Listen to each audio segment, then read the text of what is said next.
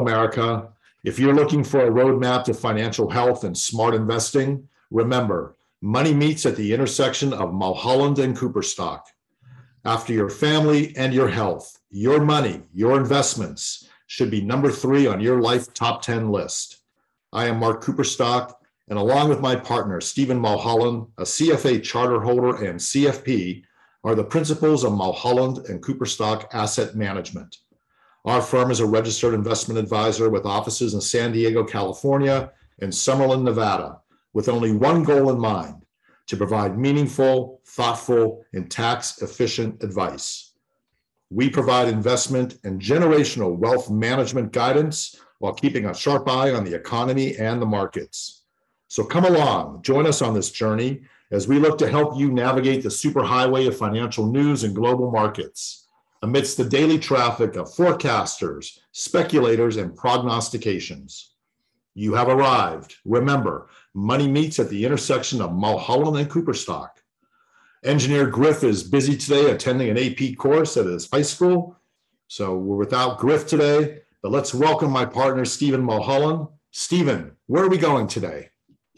Hey, Mark, thanks for the wonderful intro. And Griff, since you're skipping the podcast, we expect A+, a 10 out of 10, 100 on whatever exam you're studying for. Mark, today we're taking a break from thinking about the Federal Reserve and talking about money, at least in terms of making more of it. Today, we're going to talk about the impact money can have and how it can do good in people's lives. We're going to talk philanthropy. And there's no better guest, friend of both of ours, friend of the podcast, to have on the podcast to talk about philanthropy than Jordan Fruchtman. Welcome, Jordan. Thank you so much. Hello, everybody. So, Jordan, I'm going to give our listeners a brief introduction about you, and anything I get wrong, feel free to correct me or add to. But Jordan exudes philanthropy and also especially Jewish philanthropy. He got his MBA in 2008 from Brandeis, specializing in the social sector. He was the executive director of Hillel in Irvine, my hometown, working with students from UC Irvine and Chapman University. A quick fun fact, my favorite people from Irvine, other than my family, Zach De La Rocha, lead singer of Rage Against the Machine, Will Ferrell, who needs no introduction, and Ezra Klein, author from the New York Times. So there's something about Irvine. There you go. Yeah. And Jordan spent 3 years in Irvine as the executive director of Hillel. He then moved to North County, San Diego, Encinitas in particular, working with Moishe House for almost a decade as the chief program officer.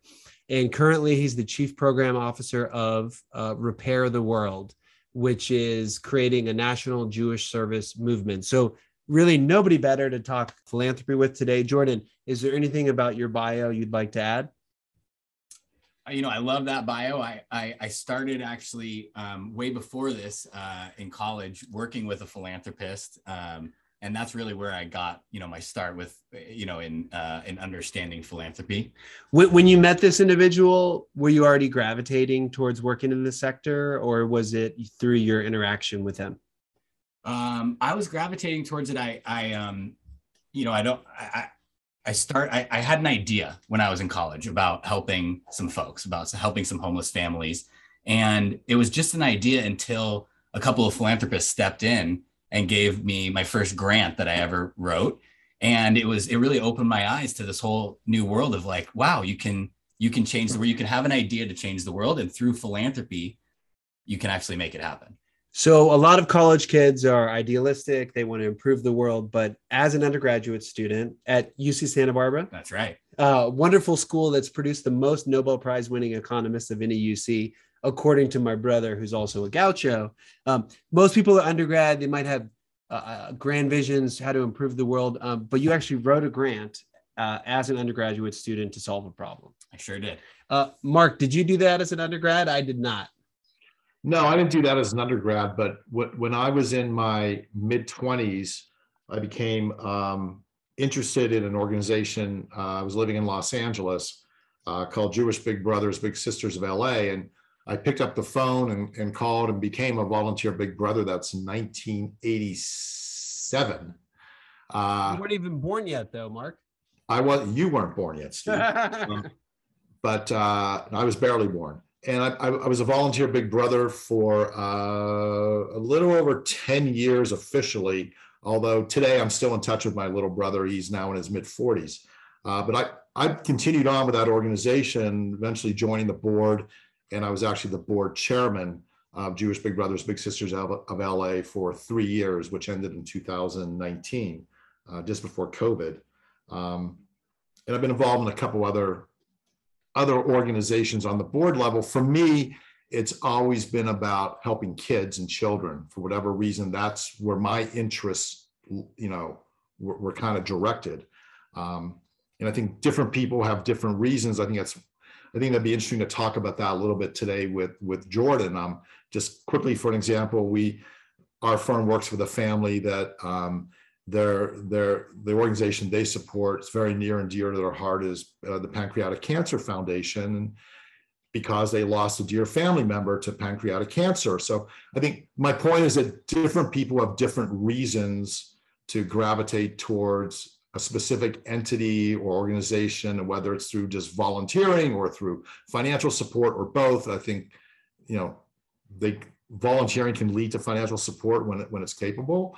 And I think one of the things I'm interested in hearing Jordan talk about is how do people, identify that, or what could he help people think about if they have an inclination to spend some time or dedicate some of their financial wherewithal to different organizations. So kind of the how and why. So with that, I'll kind of throw it back to Jordan here, where he kind of told us how he got involved in the philanthropic side, but I'd love to hear more. Well, Mark, that before we jump, what led you, and I think this will be a good segue to Jordan's answer to that question too, but what led you to volunteer as a Big Brother? I watched a documentary on PBS, and this is in the mid 80s. And it just happened honestly, I didn't watch a lot of documentaries on PBS at that time, but I happened to shocked. I'm personally shocked. Right. I happened to be, channel surfing at the time, and it was many fewer channels at that time that you could surf through. And it was a story of a young boy, in that case, who, didn't have a father, and this organization kind of, his mother had found this organization, and, on and on and on, and how it worked. And I thought, wow, that's a really cool thing. I was single. I had some spare time, it was kind of a weekend gig, every other weekend gig. And there was enough that piqued my curiosity that caused me to go to the Yellow Pages and look up the name of the organization and give them a call. That's an awesome story. So then, Jordan, with Mark sharing his story, and you already mentioned identifying a problem and writing a grant and seeing the impact that can have. In your experience, what leads most people to the why of why they get involved with philanthropy? Is it usually this kind of serendipity or lightning bolt, or what if someone's doing well in life and wants to start to give back but hasn't found their calling? Do you have any advice in those situations? Yeah, I think the best place to start is with your own values and doing a values assessment. You could give to any charity that giving is good. I approve, keep giving. And if you really want to not only make an impact, but make it feel right for you, I think you start with values, and then think about, just like Mark did, what are your interests and what are your passions? And if you marry those things, values, passions, and interests, generally you can find a nonprofit organization, a charity that aligns with some of those pieces. Mark's story really highlights the power of stories. Hearing the story of that young boy and how important that was, I think it's great to gravitate towards that. And then I think that it just makes people happy. There's actually research and studies that show that giving increases the dopamine levels in your brain. It releases the dopamine. That's fantastic. And okay, Mark, thanks for sharing your story. Jordan, I think I have a little homework to do. I think I know my values, my passion, and my interests, but I haven't found the organization that clicks with me yet. I am doing a 3-mile La Jolla swim on September 11th, and they donate the proceeds to teach inner city kids in how to swim. I haven't done anything beyond signing up for the swim, but that certainly checks a few of my boxes. So. Yeah, you're passionate about swimming. That's something you're really interested and passionate about, and at the same time, you can do good with that thing that you're passionate about. No, that's okay. Okay, good point, and that's gonna provoke some further thought and hopefully action on my side. So thank you for that. We've covered so far the why. Next, I'm hoping we can cover the how. Yeah. So Jordan, once you establish your why, how do we ensure that we pick the right organization and maximize the impact of our money and possibly time? Yeah, I think two things are really important. There's an old story about a river that had lots of trash flowing down the river. And one day someone decided to start picking up that trash out of the river. And people saw that kid, and more showed up to keep getting that trash. And one day another kid came and wouldn't pick up the trash. And they started walking. And the kids were like, well, where are you walking? Where are you going? And they said, I'm going to go up to the top of the river and see where this trash is coming from. And so we need both. Organizations need to, we need organizations that do both, that are solving the immediate needs right now and also looking at the root causes. And I think that's one way to differentiate where you want to give and how you want to give. So that's number one. Number two is it's just like a financial strategy, right? You can go very broad and diversified. You can give, I'm just making up a number, $50 to 50 charities, right? And that will, really spread your money quite far, but you can feel good about 50 different organizations you're helping.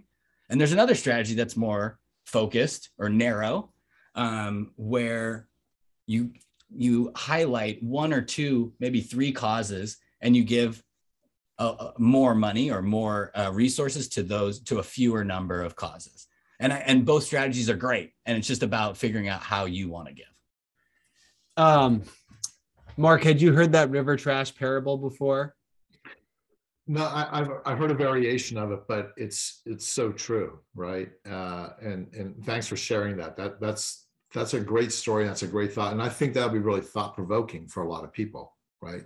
No, those are great thoughts, Jordan. And then, so let's say we decide to go the focused route. Yeah. You prompted a few questions, but the first one, let's say you go the focused route. How do you vet? So let's say, what kind of organization, maybe it's the environment. You mentioned the river trash story, but let's say you decide I want to focus on the environment. How do you go about vetting an organization and making sure they're using the money wisely, that your money's not going to be wasted, that it has a good impact? Like you mentioned, if Mark and I were asked to vet another RIA or another fund manager, we know how to go on the SEC website, use the tools. What are the tools in the philanthropy space to do due diligence on an organization? It's a great question. I think, for me, the best tool is the form called the 990. It's a tax form, and it's available to anybody. Every nonprofit organization in the US has to file one every year. So you can go on to websites like Charity Navigator or GuideStar. Really, you can Google it, and you'll find the 990. I like on page one of any 990, it'll tell you the financial story. It'll paint a financial picture of the organization. What are their assets? How much are they running a deficit every year? How much is going towards program versus fundraising? It really gives you a good idea. And then it also has to list the top salaries in the organization. So that's also something I look for. Is there a balance there between how big the organization is and how much the CEO is making? But the Form 990 is one of your top ways to do it. And then just like anything that you're going to invest in, there's plenty of ways to do research in terms of their website, the board of directors, the staffing, all those pieces. You could go down a nice rabbit hole there. That's excellent. That's really helpful to know. So and then on the other pathway, you mentioned the $50 or the general strategy. Some people's hang up might be, is my check going to even make a difference? And so in the context of your $50, like, what would you tell someone when they have enough money, or like what the right amount is per month or per year that could really make a difference? Oh yeah. Well, what's great about that question is that it's really all about relationships in the end. Everything that we do is all about relationships. And so in that space, even if you want to give $50, call the organization, ask to speak to their development director or their CEO, find out, ask one simple question. What do you need? What do you need most right now? If there's one thing I could say not to do, is come up with your own idea of what they need and what they should be doing. Just ask. They'd be so happy to talk to you about it and to find out. And the other piece of this is that there's really two metrics here. One is the dollars, the amount of dollars that are being raised, but the other is the amount of supporters that an organization has. And they're both vital to the organization. They're both, you can't, just like diversifying any portfolio, you can't rely on 1-2 donors. You need a base of support. And so giving that $50 is precious and really important to organizations. Yeah, if I could just add to that, just based on my experience, I couldn't agree with you more, Jordan. I think that's so important. I think some people, they say, oh, well, I can only afford to give $50 or $100 or whatever the amount is. It's all relative, right? $50 might be more meaningful to somebody, than $1 million might be to somebody else, right? It's all relative. And the thing is if you get involved or you start talking about an organization, you never know who's listening and who might have, deeper pockets or greater wherewithal. And all of a sudden they become interested. And you're right, the development officers, as I'm sure you can speak for hours about, spend their time looking to raise money and find new sources and long-term commitments. But unsolicited calls inbound are a breath of fresh air and always welcome. And you're never going to be like laughed off the phone or out of the office. And I liked your tip before the podcast that if you call a nonprofit and say, I'm a philanthropist, that they'll take your call every time. So that's a very good tip. Mark, when you were working with Jewish Big Brothers, Big Sisters, Los Angeles, JBBLA. Sorry if I butchered JBBLA, right? JBBBSLA. Thank you. I knew it was okay. Jewish Big Brothers, Big Sisters, Los Angeles.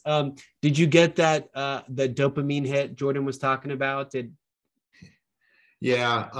Again, I don't want to take too much time away from Jordan, but it's interesting after 35 years with the organization, and I said this publicly. I said it many, many times.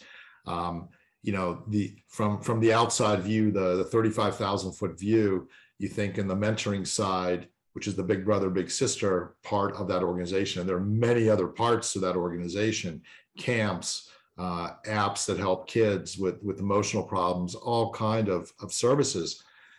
The view is, oh man, like the kids must get so much out of it. Like it's for the kids, like they're the big winners, right? And on a huge level, that is absolutely the truth. But I will tell you something. For me personally, I was the big winner. Okay. The satisfaction I got, the feelings I got from I hope making a positive impact on the young man's life that I was involved with. And then from, upper management, if you will, the board level, seeing all the good that we did, that was a dopamine hit. I mean, the kids benefited, no question about it. We serve 30,000 kids we impact a year. But being involved on the other side of it was so much more, satisfying. So, yeah. I remember actually going with you to the gala one year, and just one by one, the stories that people were telling about these kids it was so inspirational. Yeah. And it made, and when I worked for a philanthropist about 20 years ago, and I'll never forget, I asked him about, why he's giving away so much money. And, it didn't make sense to me at that point in time. I was so young, and he sat me down and he told me that really he's selfish, and that he's doing this for himself. And every time he gives, he feels great about himself. And if you can understand that everybody is selfish in that way, in the best way possible, And so let's be selfish in a way that helps others, in a way that does good in the world. It was a lesson that I, take with me today. Yeah, that's really well said. I couldn't agree more. That's awesome. I'm feeling better just being part of this conversation, but I need to take it up a few notches. No, this is good. So some other topics. Jordan, are there any organizations or one organization in particular that you think's really doing innovative things or making a big impact today? Are there any individuals in the philanthropy space? And then third part of the question, because you've grown a lot and learned a lot in those 20 years, is where you look to make your biggest impact. I know community is important to you. I know Judaism is very important to you. So it's sort of a 3-part long question. Are there any organizations you particularly admire today? Any individuals you think that are really shaking up? I know you had a direct experience with one philanthropist who's making a lot of waves in the space. And the third one is how will you look to maximize your impact from here in the future? Yeah, I remember, I worked for a organization that helped homeless families. And I remember a donor who gave about $100 to the organization. And it was, someone who was on a fixed income at the time, but it meant so much to them that, to me, that was as powerful as someone giving $5 million. And so that philanthropist was incredible. And then on the very other side of the spectrum, I think, Mackenzie Scott Jewett, who was once married to Jeff Bezos, and who inherited billions of dollars and decided to give as much of it away as humanly possible in her lifetime, who's giving away major gifts to organizations without strings attached. And she's just telling the organizations, I trust you. I know you know how to do your job best. Use this money wisely. And that's a brand new approach to mega giving. No one does that. There's usually a lot of strings attached or naming opportunities, all different kinds, which are fine. But this is just a new model of philanthropy that's really incredible. Yeah, I spent time with Kiva, the micro lender, and I remember people writing checks for $1,000 and saying, I want the receipt for the laptop. I want the receipt from the restaurant. So to your point that she trusts the organization, I remember how frustrating and how much time was spent trying to document every penny, and how the people in the organization wish that they could be using their time differently. So Mackenzie's approach is definitely pretty radical, and I'm sure very welcome in the community. So those examples from the $100 giver to Mackenzie are wonderful. Are there any organizations that you think are really doing anything innovative or different today, or that you admire? There's too many to mention. I just think there's tons and tons of organizations, but more to the point, what I would think about is some of the things that are important to you and your audience. Is local more important than national or global? Where do you want to give to an outside community or to your own community? In each of those kind of situations, you're going to find amazing nonprofit organizations. I think that, do you want to talk about donor advised funds? I'm really excited about donor advised funds. Let's do that. But that's a great answer, by the way. And that gets at a very important zeitgeist right now of the power shifting between local, national, and global organizations. So that's great food for thought. Yeah. Donor advised funds. So this is, we are a finance firm hosting you on the podcast. Donor advised funds is a perfect handshake across the from both sides. So donor advised funds. Give us an introduction. What are they? Yeah, I bring it up because I think it helps to answer some of the questions you were asking. So we'll get into you can get into the technicalities of donor advised funds more than I can.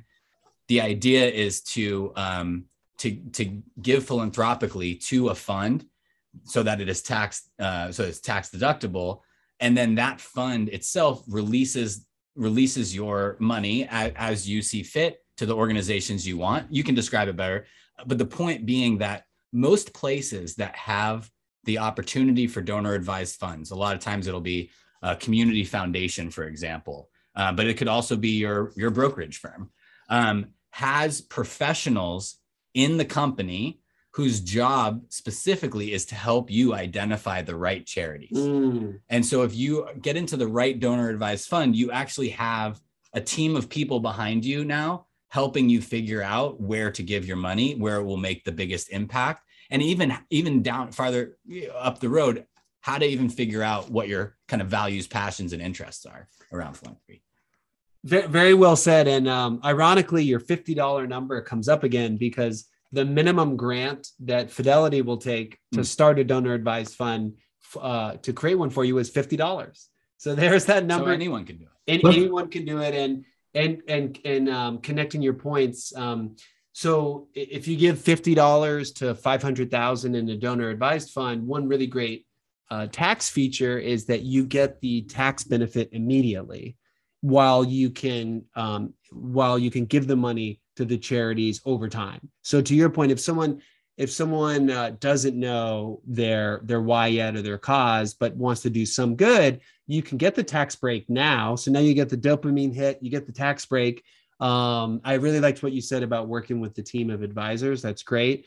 You can figure out where the money's going to go later. And in the meantime, the money grows. So tax-free. So it'll make an even bigger impact down the road.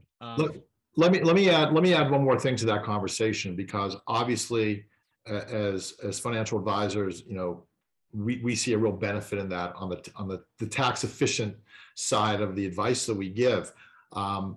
So, I mean, it's win-win-win, right? It's tax efficient. You're getting the dopamine hit and you're helping as many or as few organizations as you choose to. But there's another benefit to that. And when we talk about at our firm, generational advice, and we have many clients who really should sit down and write a book about it, about, people in their, 50s, 60s, and 70s who want their children and their grandchildren, right, to exude the same traits and follow the same paths that they have, and hopefully in terms of being charitable persons.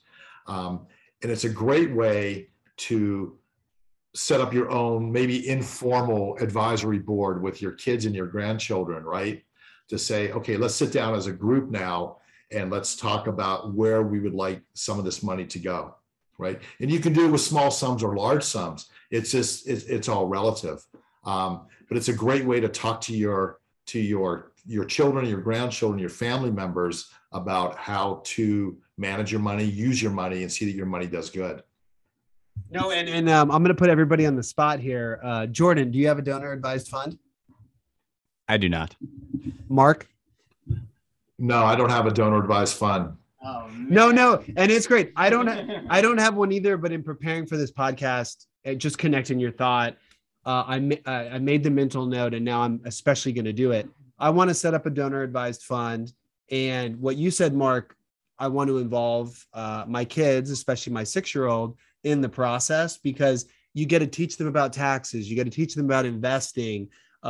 You give them that philanthropic urge at a very young age. And there's just, I think setting up the donor advised fund and involving your family, as you said, Mark, is such a good idea. So I'm going to do it after this podcast. I challenge both of you guys and our listeners to do the same. We'll have you back on a future podcast, Jordan. We'll change the answers to that last question. But as Jordan mentioned, all the big Fidelity, all the big brokerage companies are going to have donor advised funds. The fees are very small. Fidelity's fees to operate are, and by the way, this isn't a plug for Fidelity. I was just reading the donor advised fund information on their site, but their fees to operate are about 0.6% of assets per year, or $100, whichever is greater. So it's not that expensive. And then you can also donate appreciated stock to a donor advised fund. So let's say 8 years ago, intelligently, you bought a lot of Apple stock, or that appreciates quite a bit. You can actually donate some of that to the donor advised fund. You don't have to pay capital gains taxes. And instead of writing a big check to the IRS, you can give the money to your charity of choice. And what's pretty cool is if you know you have an asset that appreciated a lot and you want to sell it because you're just for return purposes, financial planning purposes, you don't think the stock can go up anymore.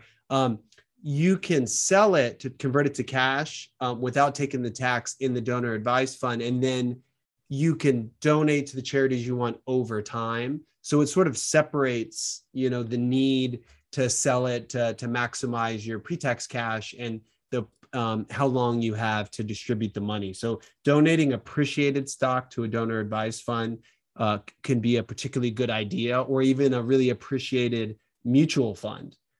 We've come across clients in both of those situations. So if you have a mutual fund or a stock that's appreciated quite a bit, a donor advised fund could be a great option. Can I add to? Absolutely. Or getting a big bonus one year. It's a great tax tool, and it's a great way to say, like, okay, I don't know where I'm giving today, so let me park this money in a donor advised fund, and that gives me the space and time to figure that out.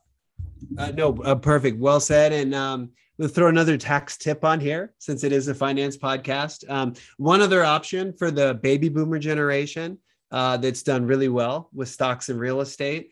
You get to that point in life with your individual retirement account or your IRA, where the government requires required minimum distributions, or RMDs. That is ordinary income, taxed at pretty high rates, federal and state. If you give your RMD directly to a charity, you don't have to pay tax on that either. So that's another nice little way to reduce your taxes and maximize the impact of the money. Okay, had to sneak in a few tax tips there. Love it. Jordan, is there anything you'd like to discuss on philanthropy that we haven't touched upon? Mark, any further questions for Jordan? I think it's been a great discussion, and I think it's a great opening discussion. I'd love to, if Jordan's willing to put up with us, come back again, and we could even, dive deeper into the organization he's involved with, and talk, get into the weeds even a little bit more, and more specific about how someone can go about finding an organization. You mentioned, Charity Navigator and GuideStar, and I've used those, and they're great sourcing and sorting sites. And I think that would be of interest to many listeners. So I'd like to, invite Jordan back in the not too distant future, and we can kind of have a part 2 of this, because I think this is near and dear to almost everybody's heart. And honestly, if it's not, then they're heartless, and we're not interested in working with them. So, you can turn it off now. But I think it'd be a great topic to continue. Oh, I wholeheartedly accept your invitation. I would be excited and honored to come back and talk about it, and maybe even get some finance advice in the meantime. Well, we'll see about that, but yeah. Great. Speaking of which, not financial advice, but I'm going to take Jordan to sushi now for being willing to come on the podcast. So, Jordan, if you want to say goodbye to our listeners, and then Mark, if you want to take us home. Thank you for listening today. Have a great day. Thanks, Jordan. Thanks, Stephen. Jordan, thank you so much. This has really been interesting, and as Steve mentioned, that we really almost everything we do has really been finance first, and guests we've had kind of circled around that. This was a great time well spent. Thank you for joining us. Remember, the opinions expressed on this podcast are those of the hosts and their guests. Nothing discussed today should be considered investment advice, and please consult your own financial advisor and tax advisor whenever considering any investment. If you have questions and you're one of our clients, please email us with the term podcast in the subject line. For more information about this podcast, our hosts, and our guests, please visit us at www.mk-am.com or email us at info@mk-am.com. Thank you for joining us, and we look forward to being with you in the very near future.